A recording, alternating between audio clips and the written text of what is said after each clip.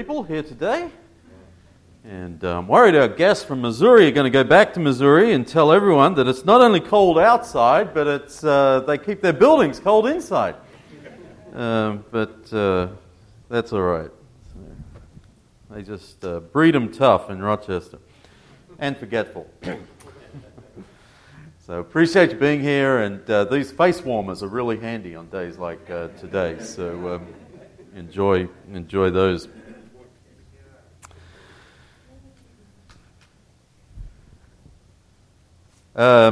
If you missed the Westerholm's visit here at Lawson Road a couple of weeks ago, I included, Chad recorded a little video that we included in the online service last week. So if you missed them in person and online, I can still send you that video and you can get that update of what they've been doing. Or you can just go back and skip through and find it on last week's online worship service. But let me know if you would like that sent to you, just so you're in the loop about how God is working over in Mozambique. All right, today is kind of a little bit of a different kind of sermon. I said last week that we get in this pattern at the end of Acts where Paul is on trial again and telling his story again. So a lot of the material is repetitious, which is okay. But it gives me an opportunity just to take a different approach with what we do today. And so I'm going to actually spend quite a bit of time sharing history with you, okay, and information from history. And then we'll bring it all together at the end. But the author of the book of Acts is Luke. And Luke apparently likes to use patterns in his storytelling, okay, as he describes the events. And one of the patterns that he uses, he wrote the Gospel of Luke and the book of Acts. One of the patterns he uses is to show how events happen to Jesus, but then similar events happen in the life of Paul. And I think one of the reasons that he does this is a way to kind of validate the ministry of Paul. Okay, that he is following in the footsteps of Jesus and demonstrating the faithfulness of Paul. And so it's a kind of a storytelling technique that's maybe not immediately obvious. So let's see if this works. Help me out here. Ernest, yep, there we go. And so I have up here a few of these parallels on the screen. I'll read through them as well if you can't see it or if you're somebody that's listening to the podcast. Both of their ministries begin with a voice from heaven and a baptism. Okay. Now, Jesus begins, they both happen simultaneously, pretty much. For Paul, there's about a week in between. But it's that divine sort of appointment and a baptism. Get things going for both of them. And then if we just jump through to the end of their ministries, we see that they both take these journeys to Jerusalem. And they're not just, let's jump on a bus and we'll be there in 10 minutes. They are journeys. They take a lot of time. And there's a lot of chapters telling about it. And so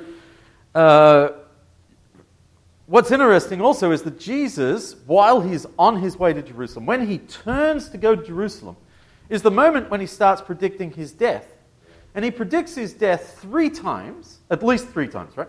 Luke tells us of 3 times that he predicts his death while traveling to Jerusalem. And then Paul, on his journey to Jerusalem, is told 3 times by other prophets that he is going to be bound, he's going to be restrained, he's going to find trouble and danger when he goes to Jerusalem. In fact, at one point, one of the prophets grabs his wrists and takes off his robe, sash, and wraps it around there and says, "This is what's going to happen to you." So it was pretty clear what awaited him. So, and then when they get to Jerusalem, This one I think is really interesting. They both have 4 trials that we're told about. Okay, and but it's not just that they both have 4 trials. They both have a trial before the Sanhedrin. Okay, their first trial is before the Sanhedrin. Then they both have 2 before Roman officials. So Jesus is tried before Pilate, then he gets sent off to Herod, and then he comes back to Pilate to finish things up. For Paul, as we saw last week, his trial is before Felix. We're going to see today he has another trial before Festus, and then another hearing before one of the Herods. So Sanhedrin, 2 before Roman officials, and 1 before a Herod. And then lastly, they're both charged with, by the same people, by Jewish religious institutional leaders, with sedition against the Roman Empire. Remember the accusation that hangs above Jesus on the cross? King of the Jews, right? Well, an empire can't have 2 kings. And this one wasn't appointed by Caesar. So that was Jesus' charge that was levied against him. And then Paul, we will see in verse 8 of Acts chapter 25, when Paul makes his defense, he says, I've done nothing wrong against the Jewish law or against the temple or against Caesar. There were accusations that he was undermining Caesar, perhaps causing trouble, maybe trying to start another riot, lead an insurrection. So they both have this same charge brought against them, that they're a threat to the empire, and the Roman officials find both of them innocent. And neither of them gain their freedom because of it. Okay? So just some really interesting... Now, of course, Jesus goes and dies, and Paul doesn't, at least not immediately.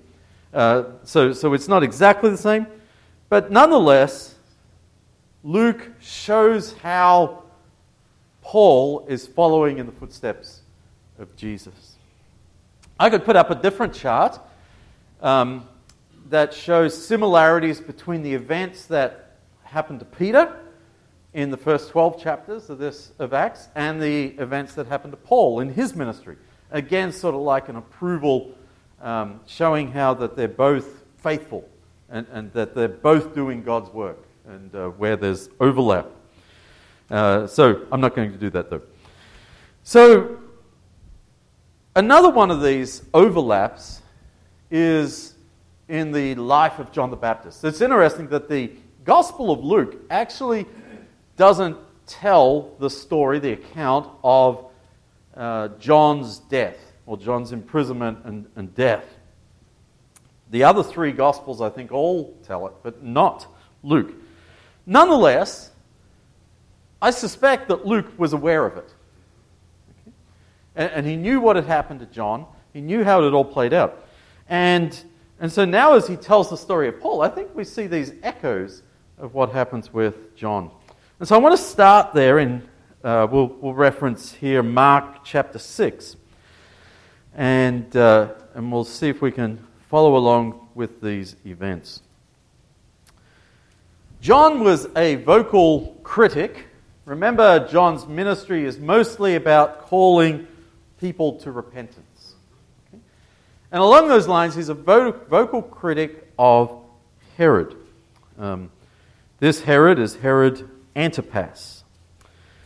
Herod had married his brother's wife. Okay? So his brother is Philip. Philip is married to Herodias. Herod Antipas they're living in Rome. Philip and Herodias are living in Rome. Herod Antipas goes to visit. And over the course of the summer, then Herod Antipas and Herodias have an affair. And Herodias arranges to divorce Philip. And she goes and marries. And Herod Antipas divorces his wife. And so Antipas and Herodias are married. Now, for devout Jews, this is a great sin. Leviticus chapter 20 and verse 21 specifically forbids a man marrying his brother's wife while his brother is still living. Okay? Now, the Herod family, if you've ever tried to keep track of it, is a complicated one. Partly because so many of them go by the name Herod. And really that's just a title that is given to him. It's kind of like, it becomes kind of like king, or like Caesar. You know, it started off with Julius Caesar, which was just his last name. And then along the line, all of the emperors become known as Caesar, even though they have no biological connection to Julius Caesar. So this is, we'll see if we can make any sense of this. This is one of the simpler family trees that I could find up there. And it starts with Herod the Great. He was the very first Herod. He was the Herod who killed all the children in the town when Jesus was born, in Bethlehem when Jesus was born. And he himself died not all that long after. And remember, Jesus was down in Egypt with Mary and Joseph. And then when Herod died, they come back up and settle in Galilee.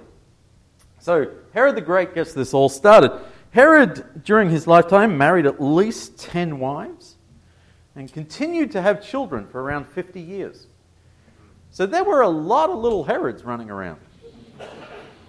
Okay. So it's already tough to keep track of, right? Now, Herod was very paranoid. It sort of ran in the family. He killed a considerable number of his own children in order to maintain his grip on the throne. So he's not a good guy for more reasons than one. In addition to there being a lot of them become rulers over the Jews. What's really interesting is that the Herod family are not ethnically Jews. They were, Herod the Great was an Idumean, right? That means he came from Idumea. And that may not sound familiar to you. In the Old Testament, that country is called Edom. So he was an Edomite. Now, somewhere along the line, Edom was occupied by foreign force. I think it was a Roman army came in, defeated them, occupied them, and told them all that they had to convert to Judaism. So they did. So the Edomites kind of became Jews. You can imagine, though, that they're not super devout about their faith, because most religions that are conversions that happen at the point of a sword don't have an enormous amount of buy-in. You do what you have to do to survive. And we see that in the lifestyle of the Herods, that although they're Jewish, or the family was Jewish, because that was just how they were raised, that their lifestyle is not not godly. Okay? That their lifestyle does not honor God. And so another reason that Herod was accepted by the Jews as their ruler, so he was put in place by the Romans, but the Jews still had to accept him. He married royalty, Jewish royalty. Some of you have heard the story of the Maccabees. The Maccabees were a family that in that period before Jesus was born, so a couple of hundred years before Jesus was born, staged a revolt. And they established Jewish independence for a century or two. And they had defeated pushed back the Persians and the Greeks, and they ruled themselves. Now later Rome comes in and sort of takes over to help them out. They say, we'll help you out and we'll take over as well. And very benevolent of them. But those Maccabees was a famous family because they had led that revolt. So one of a princess, is the description given to her, marries Herod the Great, Herod's second wife. So not only is he appointed by Rome, he is nominally Jewish, and he does things like rebuilding the temple. So he's doing great things, building projects for the Jewish nation, and he's married to this famous, influential Jewish woman. So that was kind of how he established his power there in Jerusalem.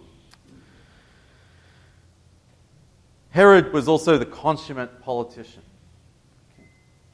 He went to Rome. He wined and dined with the senators. That was how he was appointed ruler there in Jerusalem. And many of his children and his sons were educated in Rome also. They would spend their teen years and young adult years in Rome, allowing them to create influential networks. And it paid off as they were given positions of power and authority back in the region of Judea. All of this to say, Herod's family is relationally complex. So if you're just looking up here, so we see Herodias. Okay, she's the wife of her uncle Philip, and then she divorces Philip and marries her other uncle, Herod Antipas. Okay, so they're the ones that John the Baptist is preaching against, is Herod Antipas and Herodias. Okay? With 50 kids or whatever, it was easy to have an uncle and a niece that are very similar in age. So that wasn't that strange, I don't guess. But I think the marriage was still a little strange. All right, so then we come down. Herod Antipas is the one who examines Jesus. All the Herods in the gospel, aside from the very beginning, the birth of Jesus, are this guy. Okay. And so, for John, we're told that while he was under Herod's control, in Mark chapter 6, verse 20, he's in prison, and we're told here in this verse that Herod feared John and protected him in jail, knowing him to be a righteous and holy man.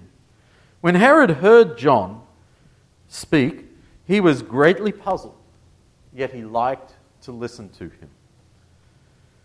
Now, eventually Herod kills John as a favor for his wife and stepdaughter. Okay. So let's go to Acts. But notice the relationship that John has with Herod. That Herod likes to listen to him, is puzzled by what he says, respects him, but never obviously converts or follows what it is that he says. So in Acts chapter 24 and verse 24, we're introduced to another power couple. This is really the chapters of power couples. Several days later, in verse 24 of Acts 24, Felix came with his wife Drusilla, who was Jewish. He sent for Paul and listened to him as he spoke about faith in Christ Jesus. As Paul talked, we read this last week, about righteousness, self-control, and the judgment to come, Felix was afraid and said, "That's enough." And he would meet with him at the end of verse 26, we're told, so he sent for him frequently and talked with him. Sounds a lot like what happened to John the Baptist, doesn't it? This sort of ongoing dialogue with the ruler. The ruler's intrigued, respects the person, but doesn't make any significant life change. Felix, I want to introduce to you Felix. Felix is an interesting person. He started life out as a slave. He was freed, worked his way up through the Roman bureaucracy, and somehow along the way managed to marry 3 women of royal birth. That'll help you work your way up through the ranks of the Roman bureaucracy. The first woman that he married was the granddaughter of Antony and Cleopatra. You may have heard of them. The last was Drusilla, the woman that appears here in the text. And if you look up the screen, you will see Drusilla on here. She is a member of the Herod family. Great-granddaughter of Herod the Great. And so when Felix and Drusilla come to listen to Paul, he's again appearing before a Herod, part of the Herod family. But when Felix met Drusilla, she was already married. And you see a theme going on here that didn't really stop anything. He sent her letters promising her, we have an account of them in Josephus, promising her happiness if she would just divorce the guy that she's with and come and live with him. And he must have been very eloquent because that is what she did. So yes, she's Jewish, but remember, her Jewishness is already questionable because she's, ethnically part of this Herod family that is Idumean. They're religiously nominal Jews. And so she leaves whatever Jewishness she has to marry a Gentile, to follow him wherever he may be posted next in the Roman Empire. And so Paul, this Jewish Roman citizen, and there wouldn't have been very many of those in that part of the world, who's an apostle to the Gentiles, finds himself talking to a very complicated situation. Like, what I want you to see as we go through here is that life is complex, that people are complex. That they're not just, that's a Jewish king, he's Jewish. Or a prince or a princess or royalty that I know who I'm talking to. No, these are people that have complicated lives, complicated relationships, complicated cultures. And Paul is going to speak to them even while he's in jail, in prison. And he's going to say, hey, God loves you. God died for you. And so we come over to chapter 25 and we see that Felix is replaced by Festus. Festus doesn't really provide Paul with any more justice than Felix did. If you read through, I'd love to, another way of approaching this passage is just to look at all the power plays that take place when Festus becomes governor. He travels down to Jerusalem immediately to meet with the local religious leaders, knowing how influential they are, and he needs to be able to work with them, establish a working relationship. And so within just a couple of days of arriving, he's down to Jerusalem. And the first thing, at least according to Luke, and it's certainly a priority for Luke, the first thing that point that they raise is, hey, if you want to find favor with us, you want a working relationship with us, you want to get on with us, there's this prisoner up there in Caesarea. They said, we'd like you to bring him down here because they plan to kill him. And remember that this comes out of Festus wanting to do them a favor. So what Festus says is, I'll tell you what, how about you guys come up to Caesarea, because that's the regional capital, and we'll have a trial. Okay? But if you're doing someone a favor, then what sort of trial is it going to be? It's going to be a trial that gives them the outcome that they want. And sure enough, at the end of that trial, in verse 9, Festus, wishing to do the Jews a favor, said to Paul, are you willing to go up to Jerusalem and stand trial before me there on these charges? There's no reason to move the trial. And Paul recognizes something's in the air, something fishy going on here. And so as a result of that, Paul, at the end of verse 11, he says, I appeal to Caesar. He could have done this 2 years ago. He sat in jail for 2 years. This is last resort. Because appealing to Caesar doesn't mean you'll get more justice. Caesar may be in a bad mood that day. He doesn't want to deal with whatever is going on in the provinces. And he just says, get out of my sight. Feed him to the lions. Life is cheap. I don't have time to bother myself with you. You see, it's not a promise of justice. It simply gives Paul a lifeline. And so, once he says that, Festus says, yep, okay, we're going to do this. It takes the case off Festus' docket, and he no longer has a reason to send him to Jerusalem, and that plan to kill Paul on that trip has fallen by the wayside. So there's, again, a lot going on, a lot of power politics. And into that mix we find King Agrippa. King Agrippa is another Herod, and he rules sort of oversees an area north and east of Galilee. And so he just pops over to Caesarea to meet the new governor. And you can imagine sort of the groveling and the, who's got the power, and they're feeling each other out here. Am I going to get the favor, or the high priest in Jerusalem, are they going to get the favor? Because even though Agrippa wasn't based in Jerusalem, he had been given control of the high priest's vestments. These were fancy clothes that the high priest would wear on special days. They were kind of kept under lock and key by the Romans, or by Agrippa, working for the Romans, as a means of making sure they didn't turn into some sort of kingly sort of costume. Say, look, I've got the crown. The crown jewels belong to me. They said, no, we'll keep those. You can have them on special days, and then once your day's over, you give them back to me. And so Agrippa was the keeper of those vestments. It was also his job to appoint the high priest. The Romans had given him that authority. And so every couple of years, it was his job. So he's a very influential person, but you can imagine that the power brokers in Jerusalem were not always seeing eye to eye with Agrippa.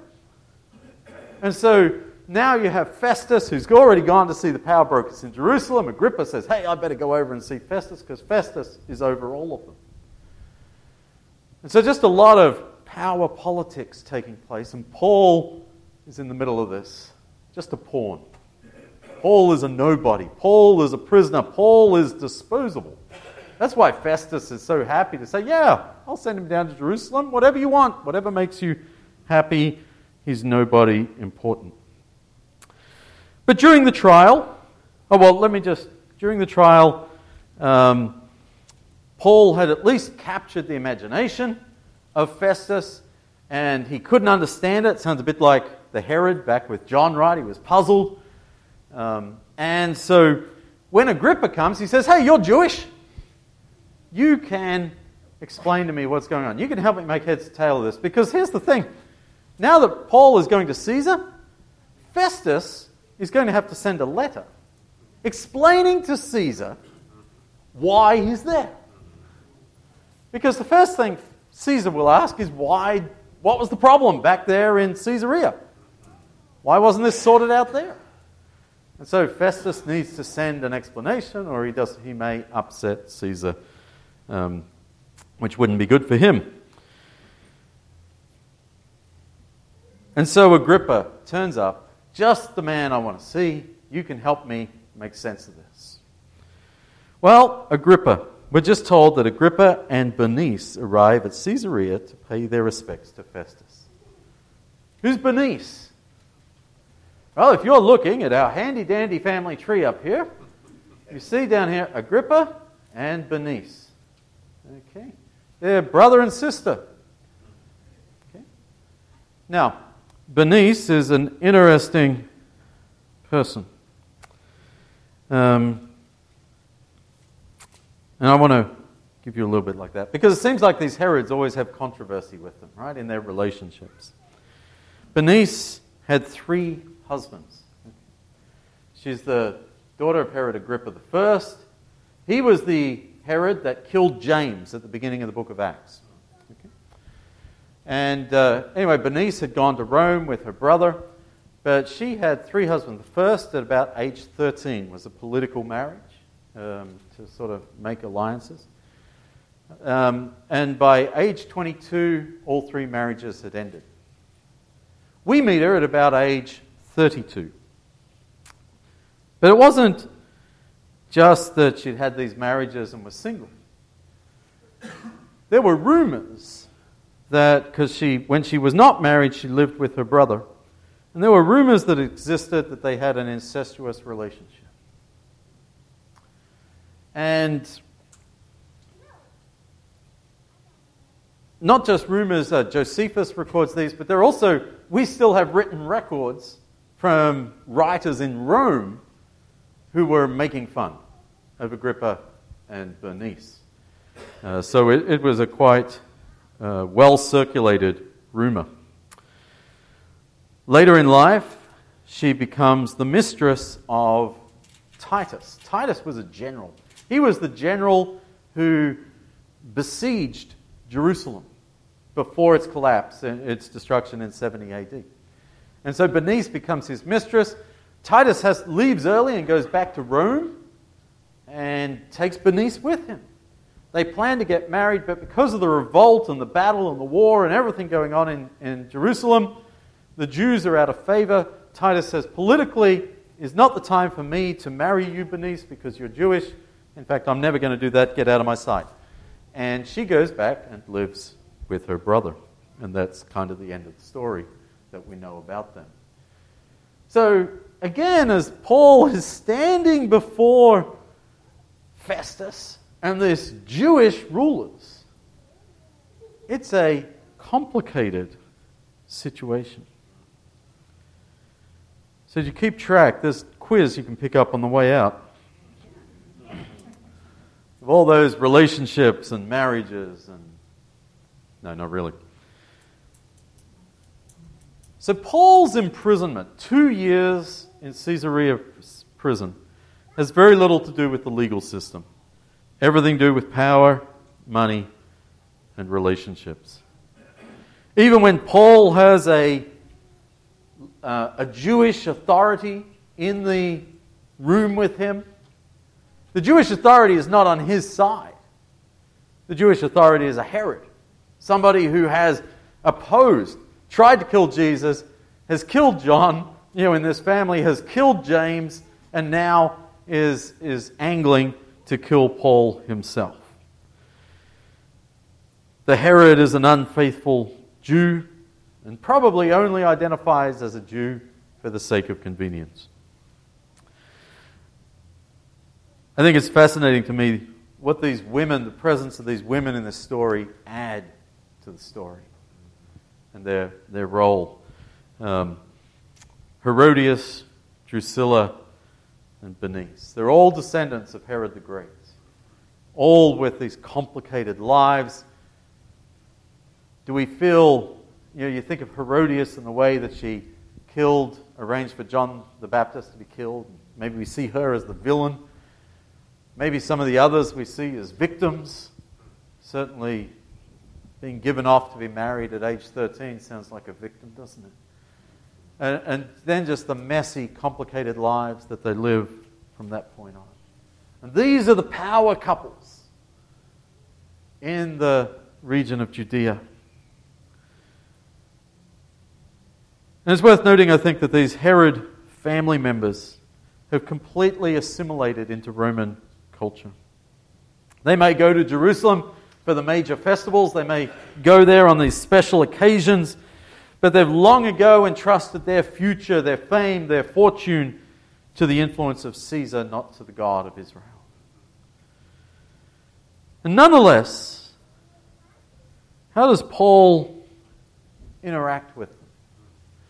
I think we saw last week that he spoke to Felix about righteousness, self-control, and judgment to come.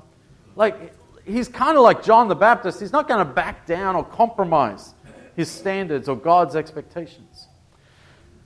But even John did it. I know John ends up dead. But John does it in a way that continues the conversation. Paul does it in a way that continues the conversation and keeps it going. You see, I don't think that even as they condemn the marriage, as John condemns the marriage of Herod and Herodias, as Paul says, hey, you need to have justice and self-control and there's judgment coming, that even as he does that, he's not constructing barriers with those people. He's doing it in a way that builds curiosity, that builds and sustains relationship, that he maintains his reputation as a righteous person. And as Paul is doing this, more than just condemning how they're living, he's telling them about Jesus. Do you notice how when Festus talks to Agrippa, he says, I got this Jew here, and he's a prisoner, and he says, I can't really figure out what's going on, but he does seem to think that this guy, Jesus, was dead and is now alive. Right? And if somebody's going to interact with us and they're going to have a takeaway, that's a pretty good one. That Jesus was dead and is alive. And so obviously that's what Paul was talking about. He wasn't spending 30 minutes telling him how messed up his marriage was, or his previous marriage was. Or he was there and making sure that he talked about Jesus. But here's where we find the great irony, I think. Paul offers these people an invitation to come and join the kingdom of God. And one of the reasons that he was on trial is because the Jews were fearful that Paul was allowing Gentiles into the Jewish nation without requiring circumcision. And so he says, they're just going to overwhelm us. You know, like you're making it too easy. They're going to come in. They're going to take over. We'll lose our Jewishness, Paul. At the same time, they are ruled by this family that has totally assimilated into Roman culture, away from God. And so either way, there's going to be this transition. If people don't stay where they begin their whole lives, it's going to be a movement. The thing is, when they assimilate into Roman culture, they lose all of their Jewishness. They lose their connections to their people, to their nation, to their God. And as Paul invites them to say, hey, come and join the kingdom of God, he invites them to come willingly. It's not being imposed on them. He says, this is a choice that you can still make.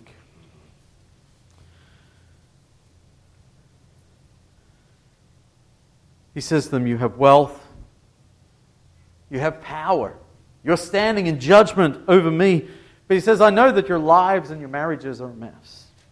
I know that you're disconnected from Yahweh, you're disconnected from the Jewish people. But he says, you still have an opportunity to turn away from Caesar, who is going to die, and to follow Jesus, who has died and come alive again. You have the opportunity to place your future not at the feet of Caesar, but at the feet of the resurrected Jesus. I think it's so easy for us to be intimidated by the ungodliness of the world around us. It's so easy for us to point fingers. It's so easy for us to look out and say, look at those relationships and how messed up they are. Look at Hollywood. Look at the magazines and the super grocery store checkouts. Look at what's wrong with the world. I'm glad we're not like that.